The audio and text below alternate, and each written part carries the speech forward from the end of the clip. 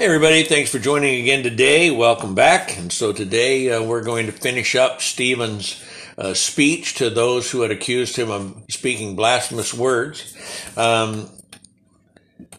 We've spent several sessions on this, but today we're going to wrap it up. Stephen has told the council over those sessions all about their own history, which I always think is kind of interesting that someone else is telling you about your history. Now he's going to get right to the point of the whole section here. And that point is how their forefathers and they themselves have handled the prophets, have handled the law, and have handled Jesus, the Son of God. And as he tells them this, they're certainly not going to like what he has to say.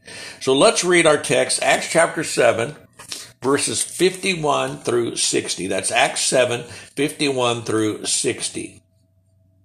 You stiff-necked and uncircumcised in heart and ears, you always resist the Holy Spirit, as your fathers did, so do you. Which of the prophets did your fathers not persecute? And they killed those who foretold the coming of the Just One, of whom you now have become the betrayers and murderers, who have received the law by the direction of angels and have not kept it. When they heard these things, they were cut to the heart and gnashed at him with their teeth.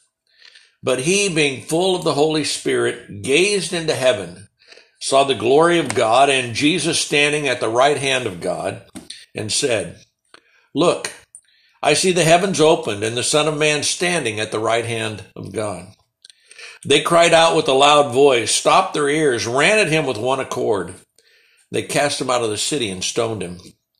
And the witnesses laid their clothes at the feet of a young man named Saul. And they stoned Stephen as he was calling on God and saying, Lord Jesus, receive my spirit. Then he knelt down and cried out with a loud voice, Lord, do not charge them with this sin. And when he had said this, he fell asleep. They had resisted God. But not only that, they had resisted the truth of God's word. Stephen doesn't hold anything back. He calls them stiff-necked, uncircumcised in their ears, resisting the Holy Spirit, just as their fathers did. That had to hurt. That had to hurt. But it was the truth. He continues, your fathers persecuted the prophets, killed those who told them about the Just One, about the Messiah who was to come. You have become betrayers and murderers. How? By crucifying, being a part of crucifying and putting to death Jesus. You received the law that you say you hold so high. But the fact is, you haven't kept it. Obviously, they didn't like that. In fact, the text says it made them furious. They were cut to the heart. What an interesting statement there, because we read that statement in Acts chapter 2. When on the day of Pentecost, Peter was preaching and the people realized that they had been part of crucifying Jesus, and it says they were convinced and they were cut to the heart. In that case, they were cut to the heart, and it caused them to do what God wanted them to do and be obedient. They repented and were baptized. But here, these are being cut to the heart, and instead of repenting and being baptized, it hardened their heart. It made them angry and turned that anger against Stephen, gnashing at him with their teeth. This must have really scared Stephen, right? I don't think so. Not according to what the text shows, because it says next, Stephen being full of the Spirit.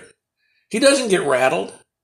He sees into heaven, and as he sees into heaven, he sees God and Jesus standing at God's right hand. What a comfort for him in this time of when they're rushing, getting ready to rush him.